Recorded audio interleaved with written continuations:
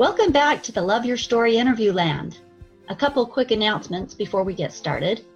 I wanted to let you know that there's a new free mini ebook available on the Love Your Story podcast website now. It's called The 5 Steps to Reframing the Parts of Your Story That Feel Broken. Just go to the website, give us your email, and you'll get it right into your inbox. So a great freebie available for you. Now, let me tell you who we're talking with today. This man is really something else. From Arizona, Rick Lewis is a speaker, an author, an entertainer, professional misbehavior. Yes, a misbehavior, and a confidence coach. He started as a child actor and street performer, and he just used humor and comedy and theater to overcome his fears, which I consider incredibly brave. That's something that would be very hard for me to do. From this starting point, he became a sought-after speaker, author, and trainer, and he's appeared before more than 400 organizations in the last 20 years. He's got a couple of books. His first one, 7 Rules You Were Born to Break, is a celebrated business book that uses stories to inspire growth. And his upcoming book is called Confident Under Stress. And this is, again, a collection of stories from Rick's own personal journey about responding to life's opportunities and challenges with confidence and courage. Stay with us. Hear some of his stories and his thoughts on how our reactions to current situations are just our old stories pasted onto the present. Stories are our lives in language. Welcome to the Love Your Story podcast. I'm Lori Lee, and I'm excited for our future together of telling stories, evaluating our own stories, and lifting ourselves and others to greater places because of our control over our stories. This podcast is about empowerment and giving you, the listener, ideas to work with in making your stories work for you. Story power serves you best when you know how to use it. Rick, welcome to the Love Your Story podcast. Thank you, Lori. Really glad to be here. One of your keynote presentations that you give to these big companies highlights the difference between reacting and responding.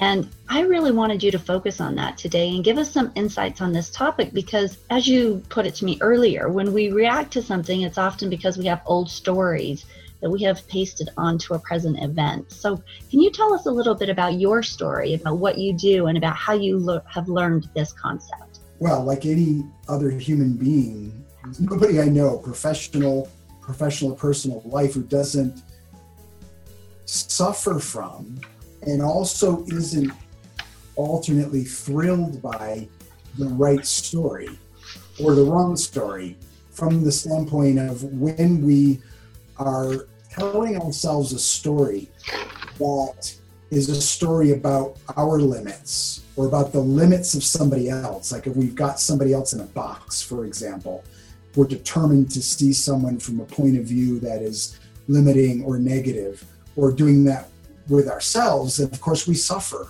from those stories. And I would imagine there isn't a single person out there listening that can't relate to that aspect of the story. That, we all have aspects of story, ways we hold on to a view of things that harm us or hinder our relationships with other people. What's an example of that?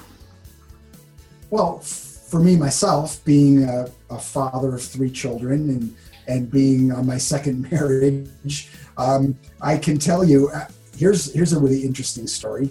This is about my first marriage and a particular conflict that I was in the middle of with my ex-wife. We were in a conversation and it got so heated that I decided I just need to take some space here.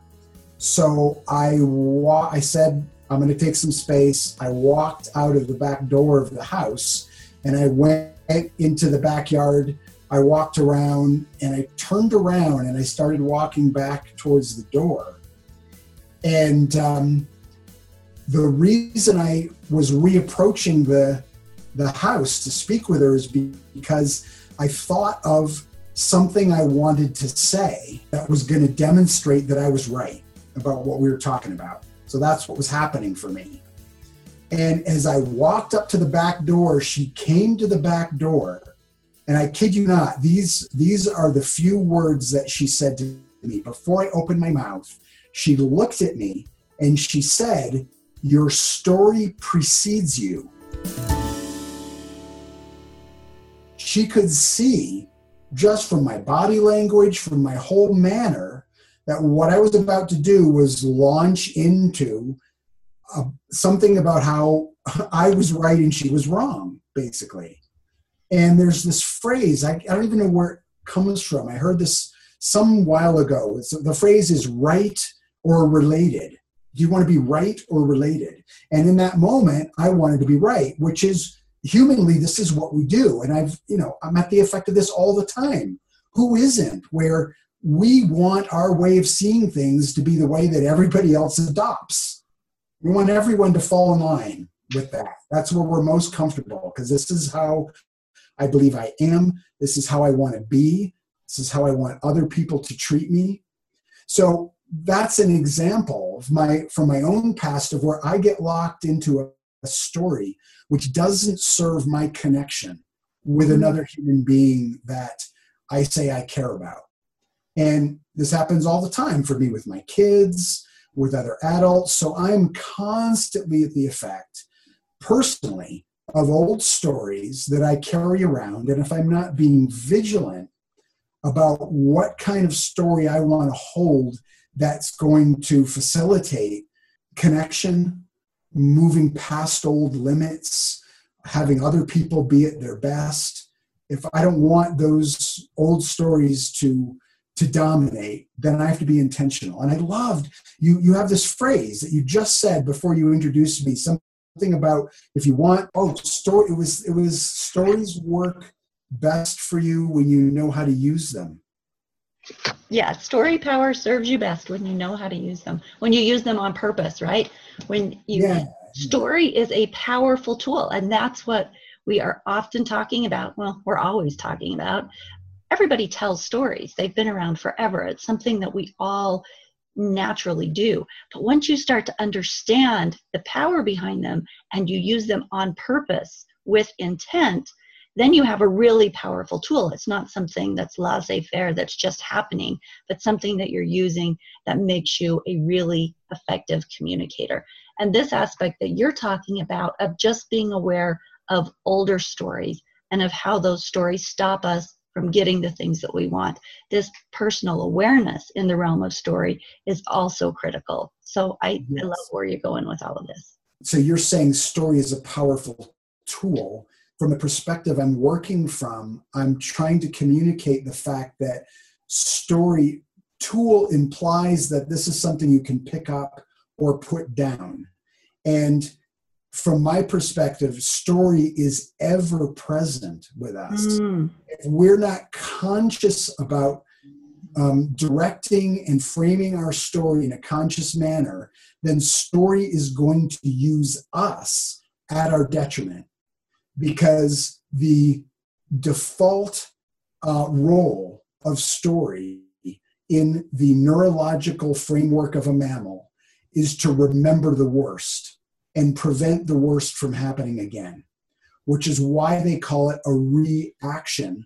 When we react to something, it's an old action that was once appropriate to save us from harm or shame or peril, that when the memory of that peril gets re-triggered, then we act in the same way that was appropriate in that original incident when we were 3 or 5 or whenever.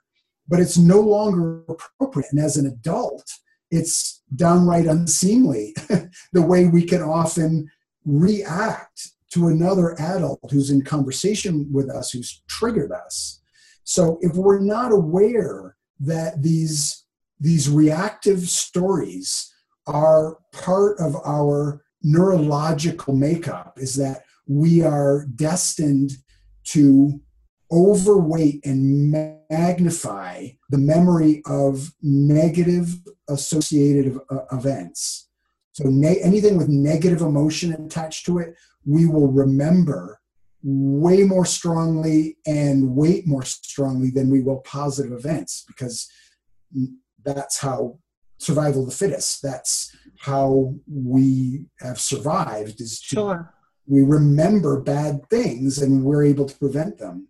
But if we're not aware that that's the kind of story that's operating within us by default, then we wind up just acting that out, and our lives wind up in a pattern of severe limitation, of feeling stuck, paralyzed, down on ourselves or down on other people. Yeah, I think story is always there. It's not really a tool for us until we've really practiced understanding that the story is always there. It becomes a tool when you know how to use it and can use it on purpose. But I want to comment on a couple of things you said, because it made me think of two similar things. One is that in grad school, I was writing a creative piece, and I was trying to focus on the good things that had happened in my life that people, frankly, I've been married 3 times, and I was trying to focus on the good things that those people had brought into my life, that those men had brought into my life, and do a braided essay about it, instead of focusing on the negative interactions that we'd had that had caused the divorces, and, you know, the heartbreak and the betrayal and all of that stuff that ends up defining what those relationships were. So instead, I was trying to focus on what are all the beautiful, wonderful things that caused you to be in a relationship with those people in the first place. It was really interesting to me to find that I had to dig for the good, that the bad, the painful things were so prevalent that that is imprinted on your brain, exactly like you said. As I did the research, I found that it was a very evolutionary thing, that in order to protect yourself when something hurts you, it gets imprinted really strongly, and that's the thing that you remember more than you remember the good that was there. And so being aware of just the natural tendency to focus on and to remember those negative stories is a super powerful tool, because once you realize that that's the tendency, then you can start to change it and try to focus on the good things. The second thing or direction that I wanted to take, where you were talking about, was you have a presentation that you do professionally. I'm not sure exactly what you call it, but the waiter that goes in and I'll let you explain it to them. But this causes people to have reactions, or put them in a situation where they get to either react or act. And depending upon what those stories are that they have in their mind, they respond outward. So explain that a little bit of what you do, what that looks like.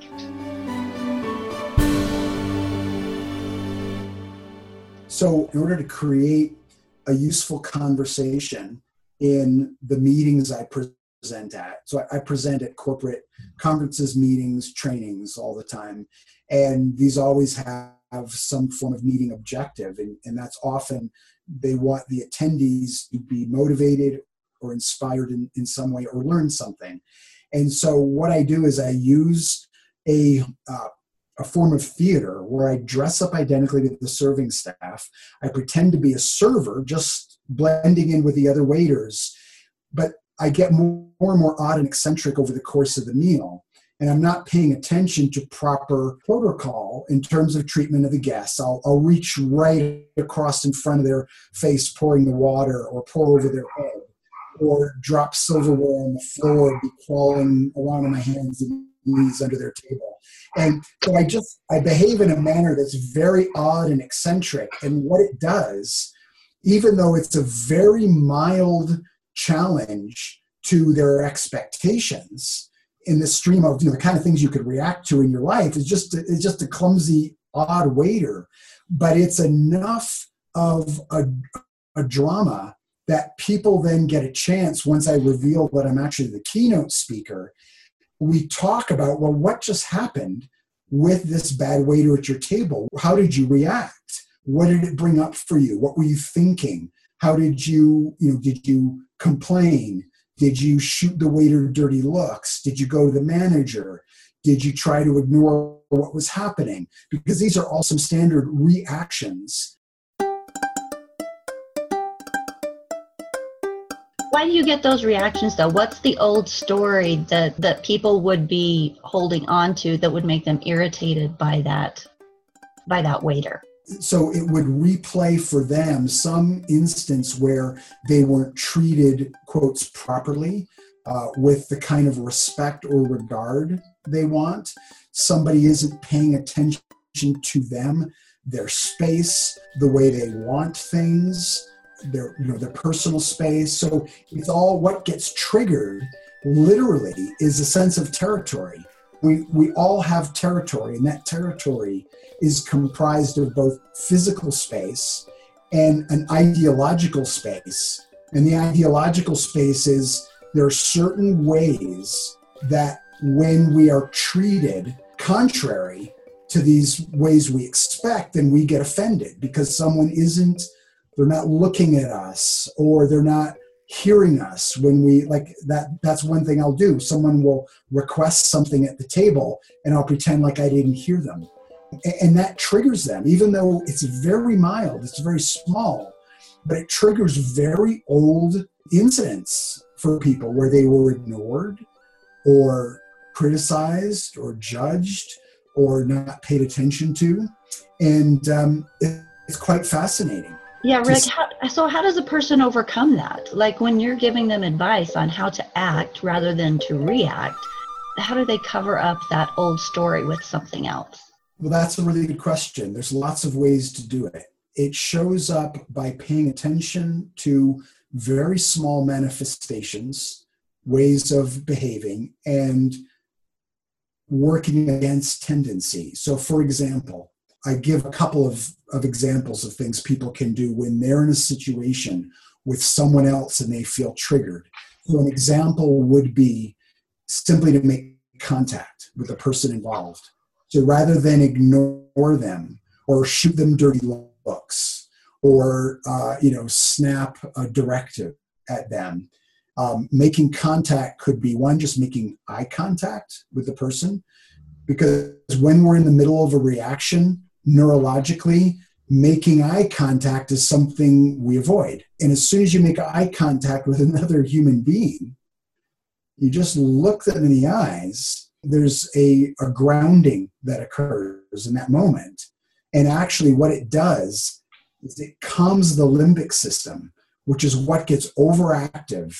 A part of the brain called the amygdala is firing rapidly, squirting toxic emergency chemicals into our brain, and that disables the prefrontal cortex. And when you just stop and look someone in the eyes and see, oh, I'm dealing with another human being here, what it does is it begins to calm the amygdala, and the prefrontal cortex gains some traction again. And you realize, oh, I'm not dealing with my uncle who abused me, or hit me for being loud when I was 3. I'm dealing with another present human being here. I have a question. Yeah. For example, so I was watching the movie Hancock with Will Smith the other day, and if you haven't seen it, there's he and his other superhero counterpart. They have been apart from each other. They find each other, and they're having this fight because they're dealing with their powers. And anyway, he tells her, stop being crazy. And she looks at him and she gets real quiet and real slow. And she turns around and she says, call me crazy one more time. Right? You could tell it was her hot button. You could tell that something was going to happen. And everybody has those hot buttons. So you can tell that her hot button has been pushed, right? He said something that he said for millennia that he'd forgotten about actually in this instance, but their interaction is such that he knows a hot button of hers, and it's definitely something that irritates her. She does not like being called crazy, and when you do, she flies off the handle. And the movie really showed a great example of this. Well, in real life, there's also the case of being with someone, knowing someone well enough, I would say in spousal situations or family situations where you know what people's hot buttons are. You know what their old stories are. But you may not know exactly what the stories are that cause that hot button, but people have hot buttons, and particularly baggage with each other sometimes. So what advice do you have, or can you give beyond just looking somebody in the eye? Because, with someone that you have a lot of history with, that's not going to change anything. In fact, it may exacerbate the situation because you're looking at them and they're pushing this hot button again. And, the irritation levels are high. So as a person who simply wants to gain control of their own stories and not have these hot buttons be ways that they're manipulated by others to take control, do you have any advice that you can give on how to deal with some of these really tender, painful spots from our old stories? If you could put the solution to that in a bottle, you'd be a millionaire. Right? In pill form or something. It's a very complex dynamic because you have, first of all, two people. If there's to be a successful relationship, both parties have to participate fully and consciously. And so, the desire to push somebody's hot button is a hot button in and of itself. So we already have someone who's in a reactive frame who has, you'd have to be in a reactive frame to intentionally try and get someone else upset and and have them react. So these are always, always takes two to tango, as the saying goes. There's the immediate sort of like emergency level things we can go to. So if you're an individual and you're aware that your button is being pushed, there are the old count to 10, take a breath, walk away and come back. These are the immediate emergency level things we can do to avoid having a big conflict on our hands. Or, to ask the person a question in response. Can you give me an example of what you're talking about? Or at any point, anyone can de-escalate a conversation like that just by finding it within themselves and asking themselves the question, what am I really wanting? Because the question, what am I really wanting, appeals to a more heart-based context. And if we ask ourselves that question, even in the heat of the moment, often what we'll come to is that what we really want is connection and resolve or cooperation or teamwork.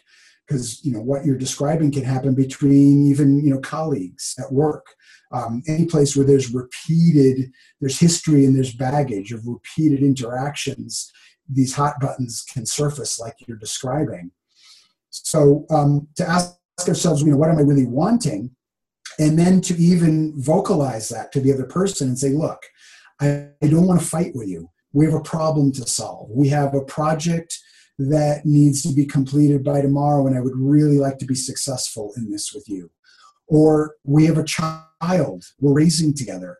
Whether the couple is, they may already be separated or they might be still married, but they're trying to successfully raise a child they both care about. Appealing to one's highest and most heartfelt wish, remembering what that is, and saying it out loud can be a huge help to de-escalate where both people are in a mode where they're hurt, their wounds are active, and they're purposefully hurting each other from a defensive place.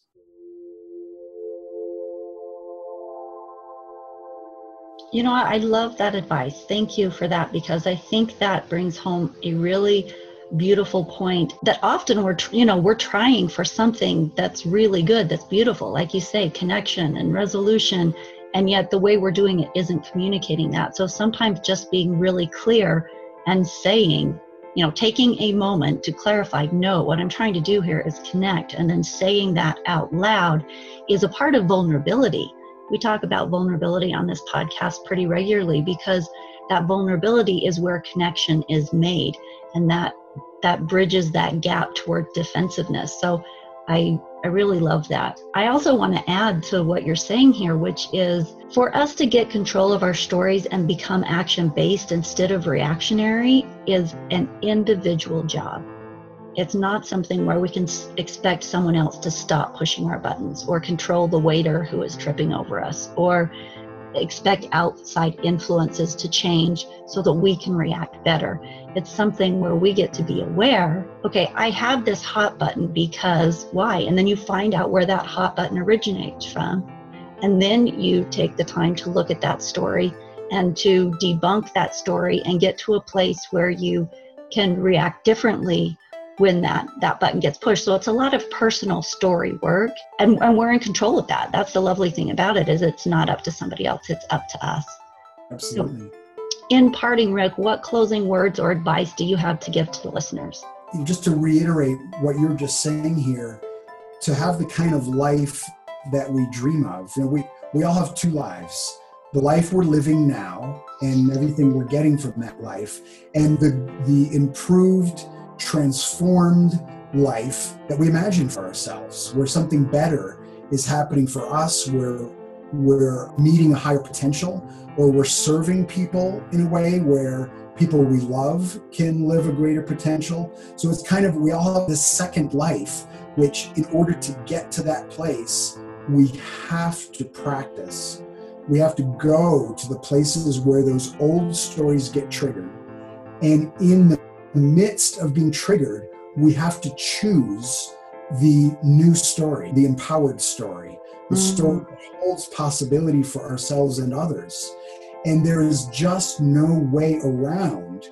You just can't do it any other way. You can't hope that accidentally your best life is going to somehow come true, that you're dreaming about, unless you work at it little by little, reframing, and actually first refraining from acting out the old story, reframing, and then practicing little by little, asserting a new response. Just like we talked about, if you're in the midst of an argument, if even one time, if you're used to arguing with your spouse and it always goes the same way and ends in the same fight, even if just one time you can even delay, if you can just delay your reaction by 3 seconds and do that the next 5 fights, you're ahead of the game. And the next time, maybe you can delay it 10 seconds. And maybe the next time you can not even say the thing at all. But that's how we have to work. We have to realize that these are very difficult patterns to work with. They're very volatile. They're very visceral. And we need to be very compassionate and patient with ourselves and others, and just continue to work with responding differently the best we can in a repeated basis. And over time, if we're consistent with that, we can have a new life. Thank you, Rick. Thank you for all of those things that you've shared. Fantastic insights. Tell us when your new book comes out. I don't know. I should be one of those people who I have a timeline and a deadline and commitments, and I'm keeping it. But with 3 kids and traveling all the time for work, I work on it as I can. I'm hoping in the next couple of months, I'm not sure when this is airing, but I'm hoping to have the book complete by midsummer. So if people go to ricklewis.co, not .com, but ricklewis.co, I have a platform called Games for Confidence. And along the lines of what we're describing, in order to be able to build something new for ourselves, we have to have confidence in our ability to take new actions. And I've got just a series of exercises similar to some of the things I've described today, little things people can do to grow their sense of confidence in being able to act differently and practice new ways of responding little by little. So there's a free trial of that on my site, and anyone who wants to kind of get more hands-on with evolving their own story is welcome to sign up there and join in what I call my games, the Games for Confidence. Awesome. And then your book, once it's published, will be out there too on your site, right? That's correct. Awesome. Thank you, Rick. I appreciate it. Thank you, Lori. There are 2 primary reasons I think this idea of reaction and action are so powerful. The first is that when we act, we are in charge. When we react, our past is in charge. Usually reactions are unfair and cause things in the present to go badly. This makes it a very important thing to understand so that we can act as we choose in the current situation, creating love instead of more of whatever we're dragging behind us, those things we call hot buttons. The second reason is that in order to reframe our stories, we have to learn how to step away from the stories of the past as something set in stone, because they're not set in stone. For example, Wayne Dyer, a man revered for his spiritual and mindfulness work, said, "One of the greatest lessons of my own life was learning to turn the inner rampage of hatred and anger toward my own father for his reprehensible behavior and abandonment of his family into an inner reaction more closely aligned with God and God-realized love," unquote. Now, Wayne is specifically talking about taking one of his life stories and learning to reframe his reaction from hatred to love. This is an important key to many of our most difficult stories. I'll leave you with these thoughts today. I'd love to hear some of yours as well. So if you'll go to loveyourstorypodcast.com, comment, find contact information for Rick in the show notes, sign up for the free ebook on the 5 steps to reframing your story, and share this podcast with someone as a random act of kindness today. And we'll see you next week on the next episode of Love Your Story Podcast.